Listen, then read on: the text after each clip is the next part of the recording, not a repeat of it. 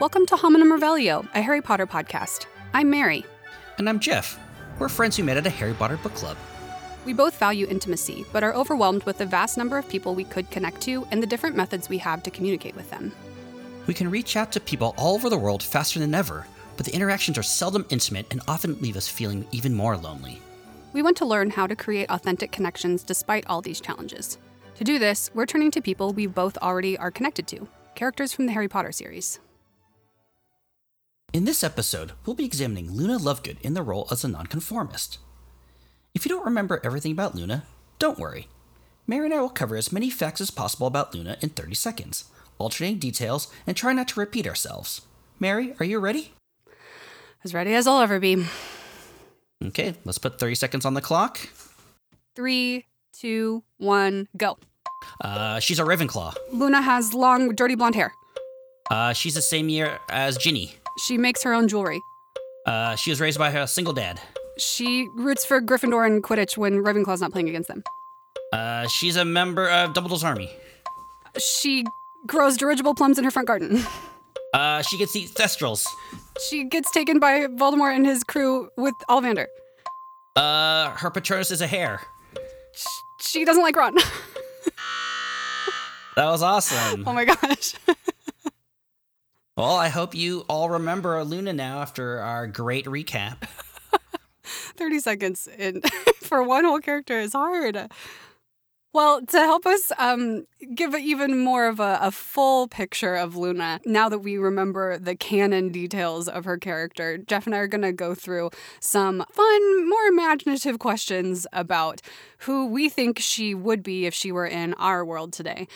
So we've prepared answers to these questions. We have not heard each other's answers, and we're going to go over them together now. Okay, Jeff, the first question is, if Luna was a DJ or a rapper, what would her DJ or rapper name be? I thought of Chance the Rapper. And so I think the name that Luna would choose is Looney the Lion Tamer. What? So they call her Looney Lovegood behind her back. I think she's aware of the teasing, and so she would subvert the insult and claim it as her own. And on top of that, she's a Ravenclaw, but I think she would, again, subvert that, and she would show the Gryffindors who's boss. She's Looney the Lion Tamer. How about you? What do you think her name would be? That is so fierce, and I love that for her. I'm picturing her wearing her giant lion hat. That's amazing. So actually, similarly, I used Looney as well. I said her DJ name would be Looney Tunes. Ah. But it would be, instead of LLONYTOONS,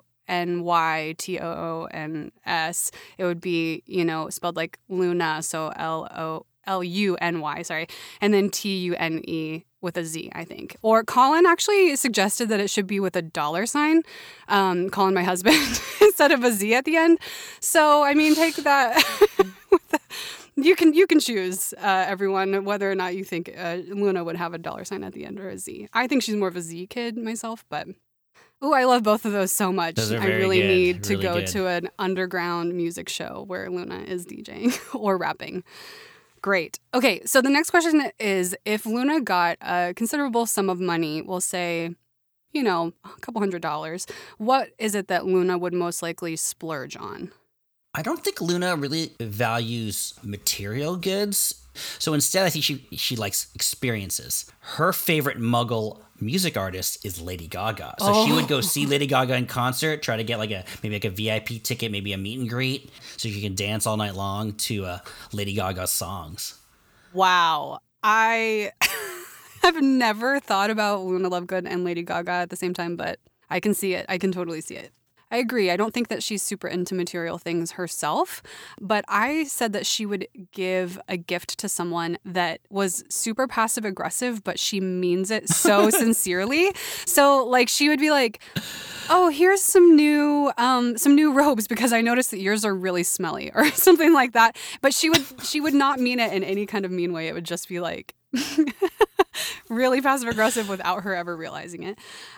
Okay, I love our answers. Final question. If Luna was on a dating app today, what would be the opening line of her bio on said dating app?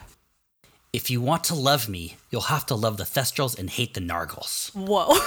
You're talking about these creatures that only she can see, some real, some imaginary. She would have to be with someone who accepted all that stuff of her, and be open about it. Obviously, this is like a controversial take. Do Nargles exist? Who knows? We know Thestrals exists. She doesn't necessarily want someone to see the Thestrals with her, because that's also that's pretty dark. Right. But that person has to accept her for who she is and all that encompasses.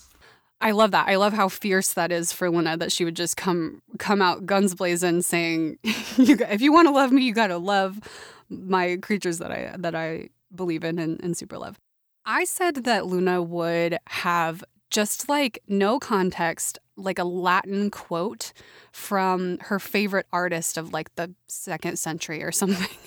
That would be just super obscure. Most people would not understand what it was, but she'd be waiting for that one person who would be like, hey, I also really like this person, and I know exactly what you're talking about by putting this quote on here. And I think she might wait a while for that, but that's what I think her bio would be.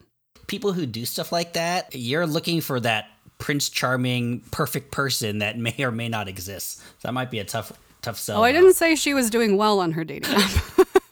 Again, if she puts that, I can definitely see that. I just don't know how successful she'll be, Yeah, that's totally fair. That's totally fair.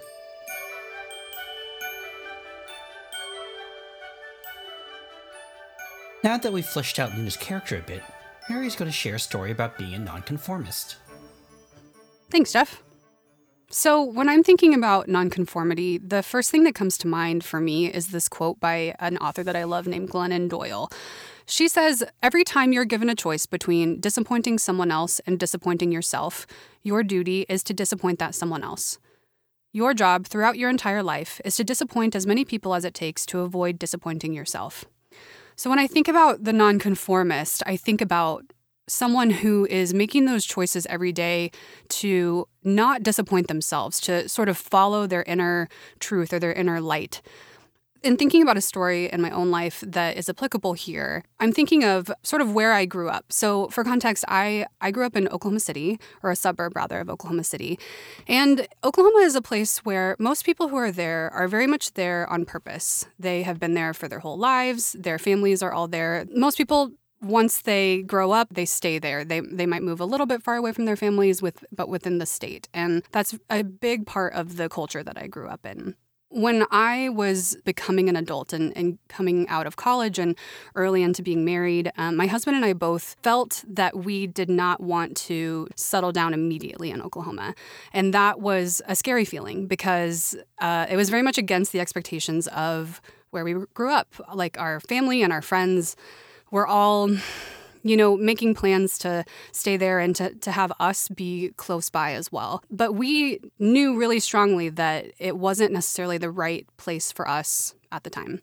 When the time came for us to make the decision to leave and move away, it took a long time for us to actually get to that point where we felt like we were able to do the hard thing of moving away because we didn't want to disappoint the people that were around us and the people that we loved so much. And eventually it became really clear that we had this choice. We were sort of at this crossroads of, do we stay here and fulfill this expectation that has been put on us by this world that we've grown up in and deny ourselves this truth, this goal that we have in our own lives? Or do we honor that sort of deep knowing that there's more for us out there than, what we have here by disappointing, for lack of a better word, the people that we love? In the end, we did have to make that choice to honor our own knowing, our own guidance, and sort of seek what we felt was really right for us. And it did end up disappointing some people. And I'm really excited to talk about this idea of nonconformity because that decision was something that happened to us about 4 years ago now. I feel like I'm certainly a different person now than I was then. And I also would say that the decision to honor my own knowing, my own guidance, was the best decision that I've ever made. Honoring my own knowing, it has sort of been the best part of that experience. So I'm excited to talk about that in the context of Luna today. Mary, thank you for sharing that story. I'm really curious, you and your husband made this decision together. and you guys were in sync with, each other, but you had to now tell your friends and family the bad news that you were leaving. I know this was a difficult decision, and I know people make decisions like that all the time, not necessarily about like moving away, but a decision that is not comfortable with the people they love. I wonder, what advice would you give to someone who was afraid of telling their friends and family a hard truth, that they're afraid of disappointing those people? That's so real. I would say that the people who love you care ultimately more about you living the life that is the best life for you than they do about their own, selfish comfort or happiness when it comes to your own decisions. Even if it takes them weeks, months, years to come to that conclusion that what they actually care the most about is your happiness and your well-being, I think that those who really love us will be supportive in the end. The best that you can do is do some self-reflection, find your reason why, you have this core, this deep knowing, this deep desire, and explain that to them the best that you can, and also do it with love. And just hope for the best, And also, I would say be patient with them, because most of the time, if they bump up against you, especially as just a gut reaction to you telling them something about what you need that's different than what they expected of you, they might have a gut reaction that's actually different than the way that they would want to react in the end. So I would say be patient. Great. Thank you very much. I'm really excited to talk about Luna. She's one of my favorite characters, but also about this role, the nonconformist role. So I think about Luna when Harry and Ron at least meet her. She is the unpopular kid. She's the weird kid. She's the kid who reads magazines upside down, and the one who believes in these like fantastical creatures, even though they live in a world of fantastical creatures already, but even extra fantastical creatures that no one else believes in. She's the kid who is made fun of. As a reader, I think it's quirky and it's adorable, and that she does, show herself to be a wonderful person as well as a formidable witch.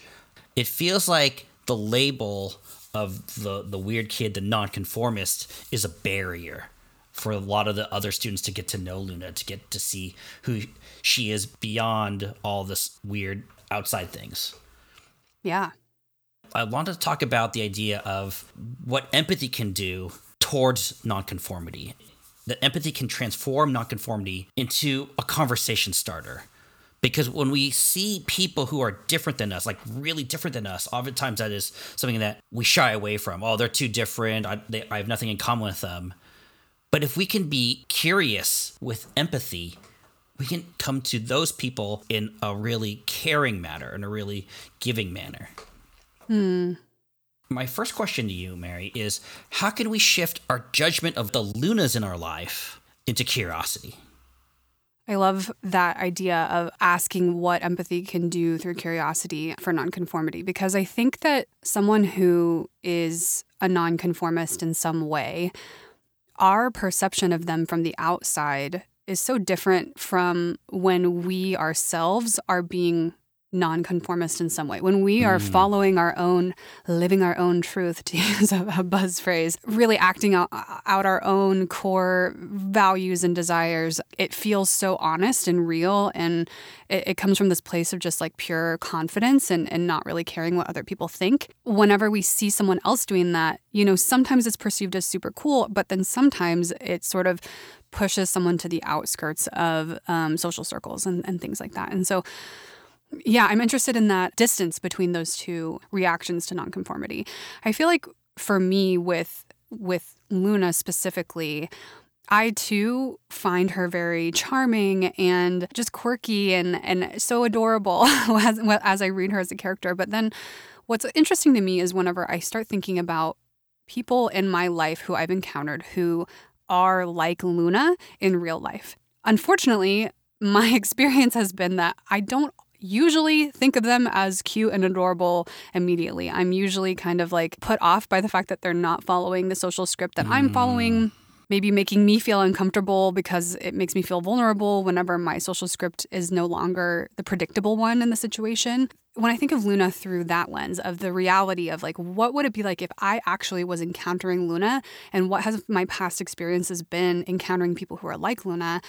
I find myself judging her all over the place. You know, I'm like, Luna, why can't you just be cool? Like, obviously this person is asking you something and you're just answering a totally different question, or you're bringing up something that you really don't need to bring up in the situation. My judgment for Luna is actually, you know, on every page where we see her. And I hate that. So when I'm thinking about turning that judgment into curiosity, I mean, I think a lot of that for me is just sort of asking those questions about like, why is Luna behaving that way? And trying to like see things from her perspective. I see her as one of the most sincere characters in the Harry Potter story. And so everything that she does, she's not doing it to get attention or to be funny or to make people feel uncomfortable. Like, she's doing it because she's just she is a nonconformist. She's living out her most sincere truth, her like deepest values and beliefs with no regard for how other people will perceive her. And when I look at it that way, I'm like, that's so beautiful. You know, I want to be more like Luna. So I feel like I have this sort of full circle situation with Luna when I look at my judgment of her, and then I come back to that like, well, yeah, how can I change that judgment into curiosity? And that's where I land. What about you, Jeff? You use the word sincerity. Definitely Luna is the most sincere person, at least among the students that we encounter. Yeah.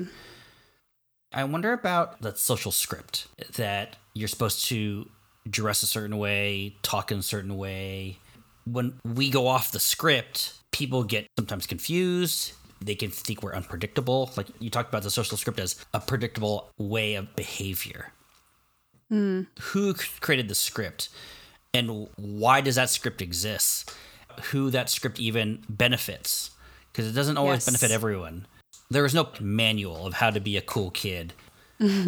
But we figure out, at least through context clues, what's acceptable, what's not. Luna didn't get that book. She didn't pick up on the cues. She's just doing what she's doing, her sincere, authentic self. And that's scary in a lot of ways. At least for me, if I felt like I can be authentic, that means that I didn't have a script to fall back on. If I did things on my own, there might not be anyone walking with me.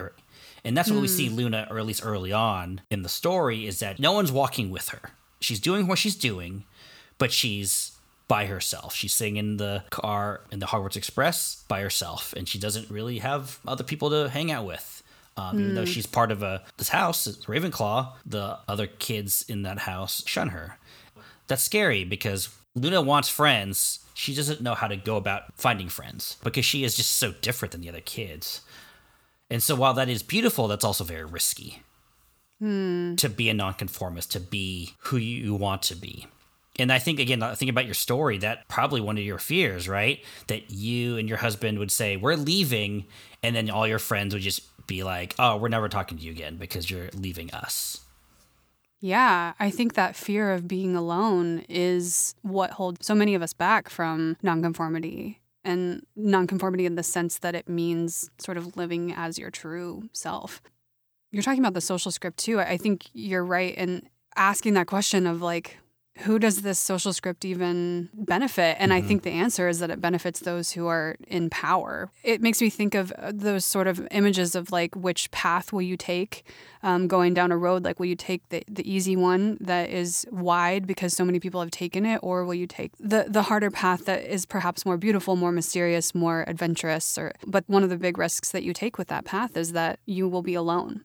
That definitely resonates with me, what you're saying, Jeff. Like, for us in deciding to move to California from Oklahoma, that was a fear in that way, that our friends would sort of say, well, bye, and then just move on without us. And, to some extent that does have to happen. But like, I remember feeling very afraid, that it was like, well, am I just going to be saying goodbye to these relationships that I've put so much work into by making this decision? And that part of what made that decision really scary. But it's the idea of what we think of happiness. Like, if we are intent of having friendships, and are we willing to sacrifice our own values to follow the social script? Or are we more interested in our own self-interest to do our own thing, break the script, and possibly leave behind other people? It's a balance. I don't necessarily think we should do things to the detriment of other people. Sometimes the social script is important, but sometimes it's not. And it's really hard to differentiate when those times are, though. Because we can't just necessarily do everything on our own. We still need other people. I mean, I think that's why we have this podcast, is that we're seeking empathy. We're trying to practice empathy, and empathy requires other people. Well, I'm not advocating for living a life in the wilderness by ourselves. Right. And I think without a social script, to some degree, society would collapse. And a smarter person than I could certainly argue, the merits of different types of social scripts and societies in general. But as humans, we're wired to live in community. To some degree, we all have to have a little bit of that instinct that's sort of giving up a little bit of our own self or personal rights or comfort or whatever for the good of the whole group. And that discussion is maybe for another day. That's a whole wormhole we could go down. But there is a balance that needs to be found, for sure. So going back to Luna, I'm just curious, where do we see her caring for herself in her nonconformity? Nonconformity can be kind of sticking it to the powers that be. But that's not Luna. She's not necessarily trying to be vindictive in her nonconformity. I think she's, being authentic. How is she caring for herself? Do you have an example of that? Oh, I love that idea of self-care through nonconformity, because one without the other, it can become kind of toxic. Like self-care because or through sort of believing in oneself or believing in your own values. I think that is caring for yourself, choosing to say I care for and honor myself enough to trust that I know what's best for me. In general, that's definitely a place where I see, Luna caring for herself all the time. I mean, on a more specific level, I am thinking of just times when Luna just really blatantly goes against what everyone else is doing in a social situation. Even in the first scene when we meet her, when they're on the train, and I think Ron is the one that says a joke and Luna just starts laughing along with everyone else, and then she just keeps laughing and it's awkward for everyone else, but she just can't stop, and she just laughs her little heart out until she's done laughing, and it's crickets from everyone else. But I just think that's a moment that stands out to me as such beautiful self-care, because she's just not going to hide her joy or shorten her joy for the sake of the social script or for the sake of making other people feel comfortable. She's just I'm experiencing this joy and I'm going to experience it, without hesitation. Yeah, I think of that as that same thing. It's that sort of valuing and honoring herself and her own positive feelings, her joy, she's I deserve to feel this joy. I'm feeling it, so I'm going to feel it all the way. I'm not going to hold back or anything. And I see that as absolutely caring for herself. The other thing that I would say is that Luna is not afraid to confront people whenever a hard truth needs to be said. And I think that's the other side of self-care. That's sort of also venturing into boundaries territory, which I think is a big part of self-care, is learning how to set good boundaries with other people. But I'm thinking of times when she's called out Ron both to his face and to Harry privately, and just said hey, he's kind of mean sometimes. Or, we see Luna do that a few times. And I think that that's really her caring for herself too, and caring for other people, and that she's, speaking what's true out there, and not in a hateful way, but just in a I'm just going to tell the truth kind of way. The idea of having boundaries is really important. This is who I am. In some ways, it's a take it or leave it with Luna. She's not bowing down to popular demand. Right. She is who she is, but it's also I'm not willing to stray from my values or stray from my taste even.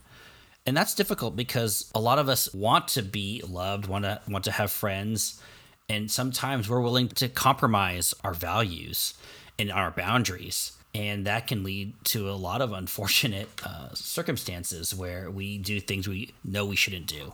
But Luna never goes that way. She's, in a lot of ways, that's much of a nonconformist, is that she's not willing to budge. Again, for someone so young, too, not willing to compromise.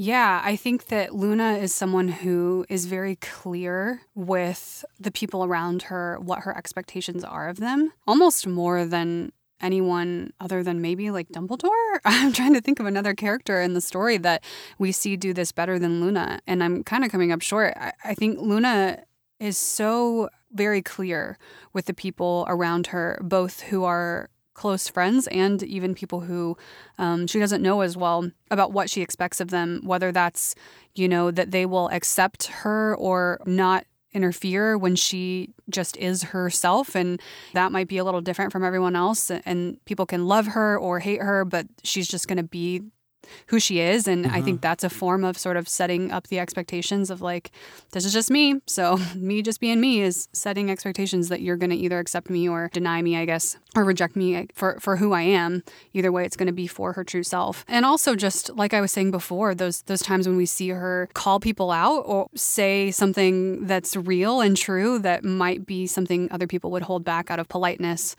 I think what's really important, that is something I always forget about expectations and boundaries, is that other people can't really be expected to uphold something or a boundary or an expectation of yours if it's not communicated clearly to them. Yeah. Someone's doing something that bothers you. There's only so much room that we have to be upset with them without then communicating our hurt towards them before we can, then get mad at them for continuing that behavior. Of course, there's exceptions to all of those rules, but I think that that's relationships and friendships and everything, that's true. Yeah, well, that begs the point where if we're going off the social script and doing our own thing and we're being the nonconformist, that means the boundaries are changed. And I feel like maybe that's why the social script is really acceptable for most people. Because we don't have to have these uncomfortable conversations about, this is my boundary, this is your boundary, we're not going to cross these lines, this is all okay. And it's unsaid. It's not literally spoken. And so we can just kind of like agree to whatever this is, whatever we're doing. But when someone breaks that cycle, now we don't know where the boundaries are. And so if we're going to be nonconformists, it's really important that we're clear with our boundaries. And I feel like that's where modern society is changing, because we're not necessarily doing the things that our parents did. Like you talked, like in your story, your parents raised you in Oklahoma. Obviously, it's a physical boundary, you leaving the state. But there's also the social boundary of like, you're not supposed to leave. You're supposed to stay here, and you're supposed to like raise your kids here.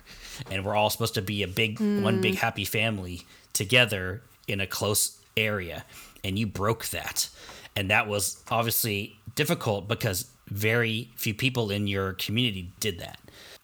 It's hard to have those conversations. It's hard to have those discussions, but those are also really necessary. If we're going to do something different, we have to make it clear, and not necessarily that I'm doing something different, but why? Why am I doing this? Why is it important to me? And why is it not necessarily a slight at you? Right. Wasn't that part of the problem too, at least in your mind, is that if you left, you'd be angering people? Yeah, absolutely. I've never really thought about what you're saying before, but it's making a lot of sense to me, especially for Luna, but also just with my own experience. When we left, we changed the script. We weren't getting married, buying a house, buying a dog, having kids, doing all of these things that are great life choices for whoever wants to make them. But for us, it just wasn't the right thing. And that was very much the social script. And we sort of looked at that and said, we're going to choose something else. Like, our path is somewhere else. And part of what was scary for them about that was that then they didn't know the script that we were following, because the script that we were following was our own and it was unwritten. Yeah. That required us and requires us continually to be more clear about ways in which we are still going to speak to the needs and expectations of the people that we love. We have to talk about, like, we will come back every so often, or like, we're going to maintain our friendships in this type of way. All that looks so different depending on who exactly we're talking to and what's going on in our lives and their lives and the year that we're having and whatever. But I didn't really think about it in these terms, but we did do that. When we left, we sat down with the people that we are closest to and heard their concerns. And a lot of them boiled down to fear of losing closeness or connection. We had to really be clear and have those hard conversations, because those are hard and vulnerable conversations to have. I think that that's a beautiful gift and a challenge that nonconformity gives us. We are working off of an unwritten script. And so it takes away this understanding that so many of us have of like, well, X, Y, and Z is how things are going to go. And if you do A, then I'm going to follow up with B. And there's some built-in, generic boundaries that we can follow. But when we're setting our own, we have to really communicate them and be vulnerable and be real about them. And that's scary. When I think about Luna doing all this, it just reminds me of she's one of the bravest characters in the story, because she is doing something that is really different than the other kids. She's being very courageous. And I'm not saying that to be kind of derisive, because sometimes I feel like that's also a term that people, oh, you're so brave. It's like a subtle dig. But she really is brave because she is being authentic, and that's scary, and that's a place of vulnerability. I remember her standing up to Harry when Harry is insistent of going to the ministry to save Sirius by himself, along with Neville and Ginny, says, we're going too. And they're not taking no for an answer.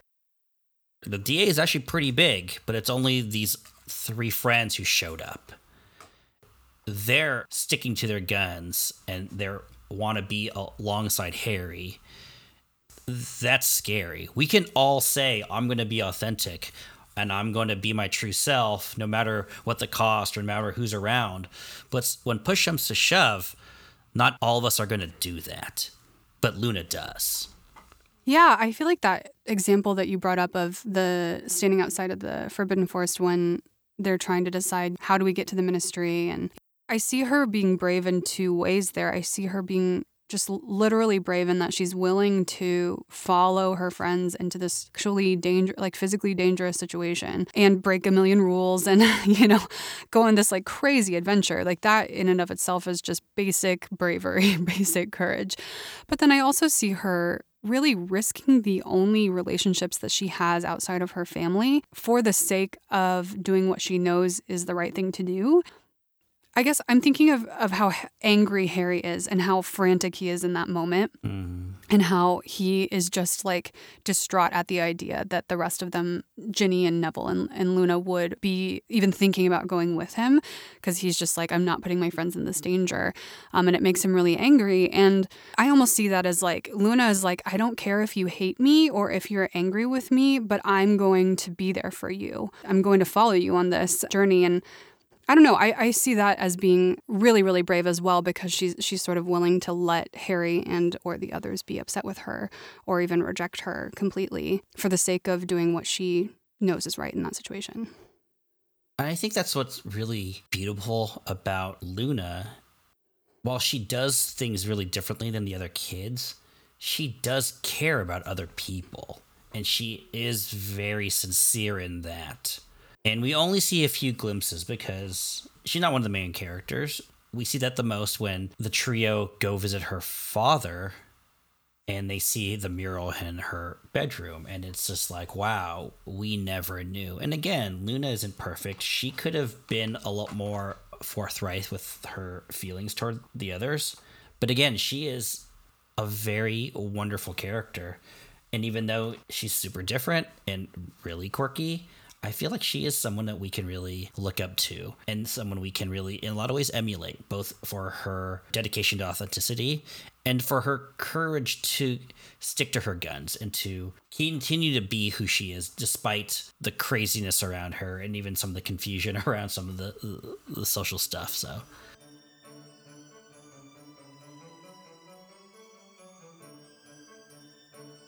And now we'll move into our empathy practice. We're going to listen to a passage from one of the Harry Potter books, and we're going to imagine ourselves as Luna, the subject of this episode. You can do this safely. Feel free to close your eyes and get into a comfortable position. Imagine yourself as Luna. What do you see? What do you hear? What are you feeling? What are you thinking? Mary and I will do this too, And after we listen to the passage, Mary and I will discuss our experience as Luna to practice empathy by being in her shoes. Mary, are you ready to read the passage? Yeah, for sure. Harry did not read any further. Fudge might have many faults, but Harry found it extremely hard to imagine him ordering goblins to be cooked in pies. He flicked through the rest of the magazine. Pausing every few pages, he read an accusation that the Tutsil Tornadoes were winning the Quidditch League by a combination of blackmail, illegal broom tampering, and torture.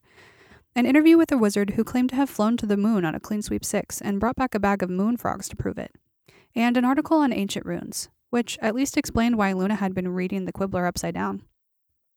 According to the magazine, if you turned the runes on their heads, they revealed a spell to make your enemy's ears turn into kumquats.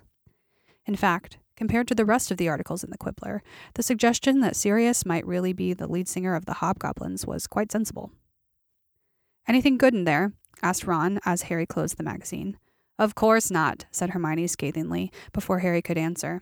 "The Quibbler's rubbish. Everyone knows that." "Excuse me," said Luna. Her voice had suddenly lost its dreamy quality. "My father's the editor."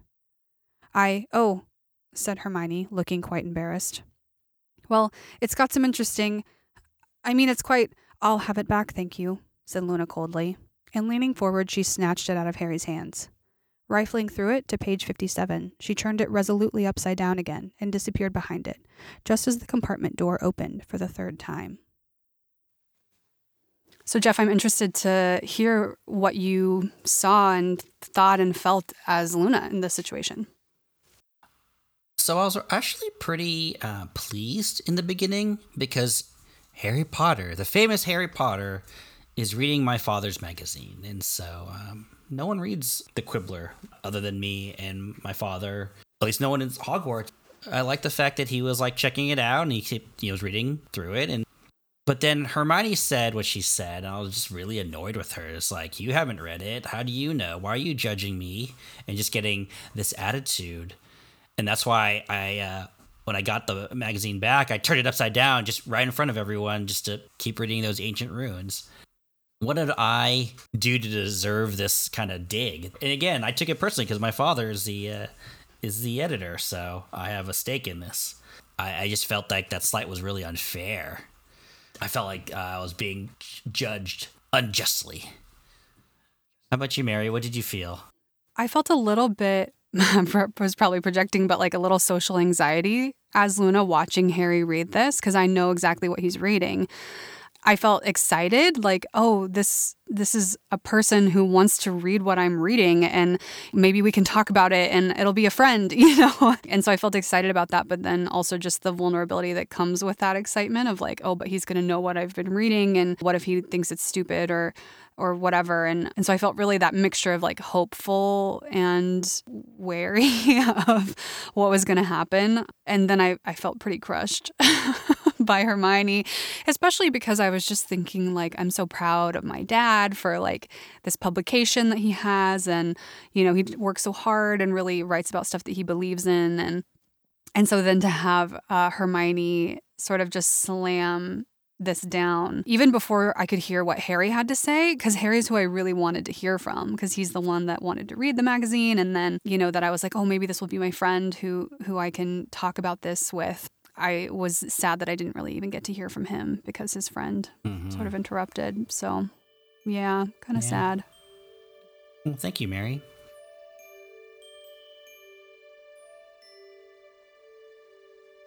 Now that we've spent this time talking about Luna, I'm curious of how this conversation has challenged us. So in our discussion and this just examination of Luna, I'm going back to my definition of what nonconformity means and how it's sort of living as one's true self, which is a challenge in and of itself. But I'm thinking of Luna specifically and the way that her nonconformity really challenges me.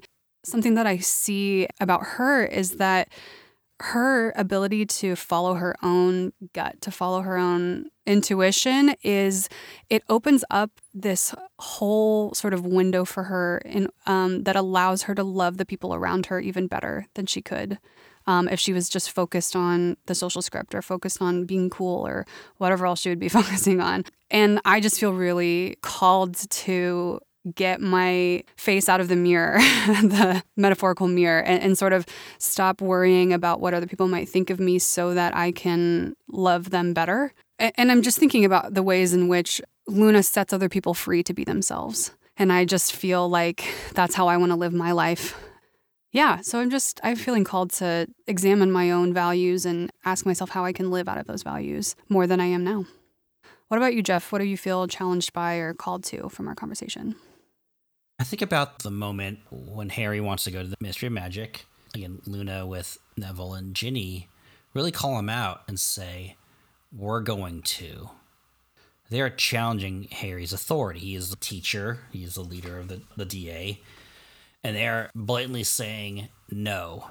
And they say, we're going with you. And the text does say that of all the people in the DA, these are the three he wants to go with them the least. Luna, again, is sticking to her guns, and she knows that this is where she needs to be, where they need to be together. The challenge for me is to really be honest and open with the things that I disagree with and not just let other people dictate to me. I should speak up more, or when I know this has to be said. Yeah. Thank you, Mary. Thank you, Jeff.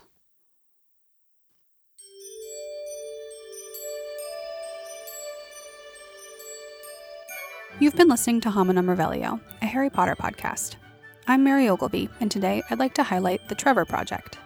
The Trevor Project is the leading national organization providing crisis intervention and suicide prevention services to lesbian, gay, bisexual, transgender, queer, and questioning youth. For more information, please visit their website at thetrevorproject.org. You can find me on Instagram at HelloMaryO. You can find Hominum Revelio on Instagram, Twitter, and Facebook at @RevelioPod. Or you can visit our website at reveliopod.com. If you felt challenged by part of our conversation today, please send us a voicemail to reveliopod@gmail.com. We will be compiling voicemails for a special episode at the end of Season 1. If you enjoyed this episode, please subscribe and tell a friend.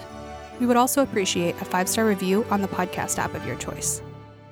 Hominum Revelio is hosted by me, Mary Ogilvy, and Jeff San Gabriel. This episode is produced by Annie Hall and edited by Jeff San Gabriel. Music and sound design by Aaron Newberry. Website is designed by me, Mary Ogilvy. Episode transcription is by Kimberly San Gabriel. Special thanks to Kimberly Bassett for coming up with the podcast name, and to Colin Ogilvy and Kimberly San Gabriel for their constant support. Finally, thank you for listening. And remember, there's magic between us.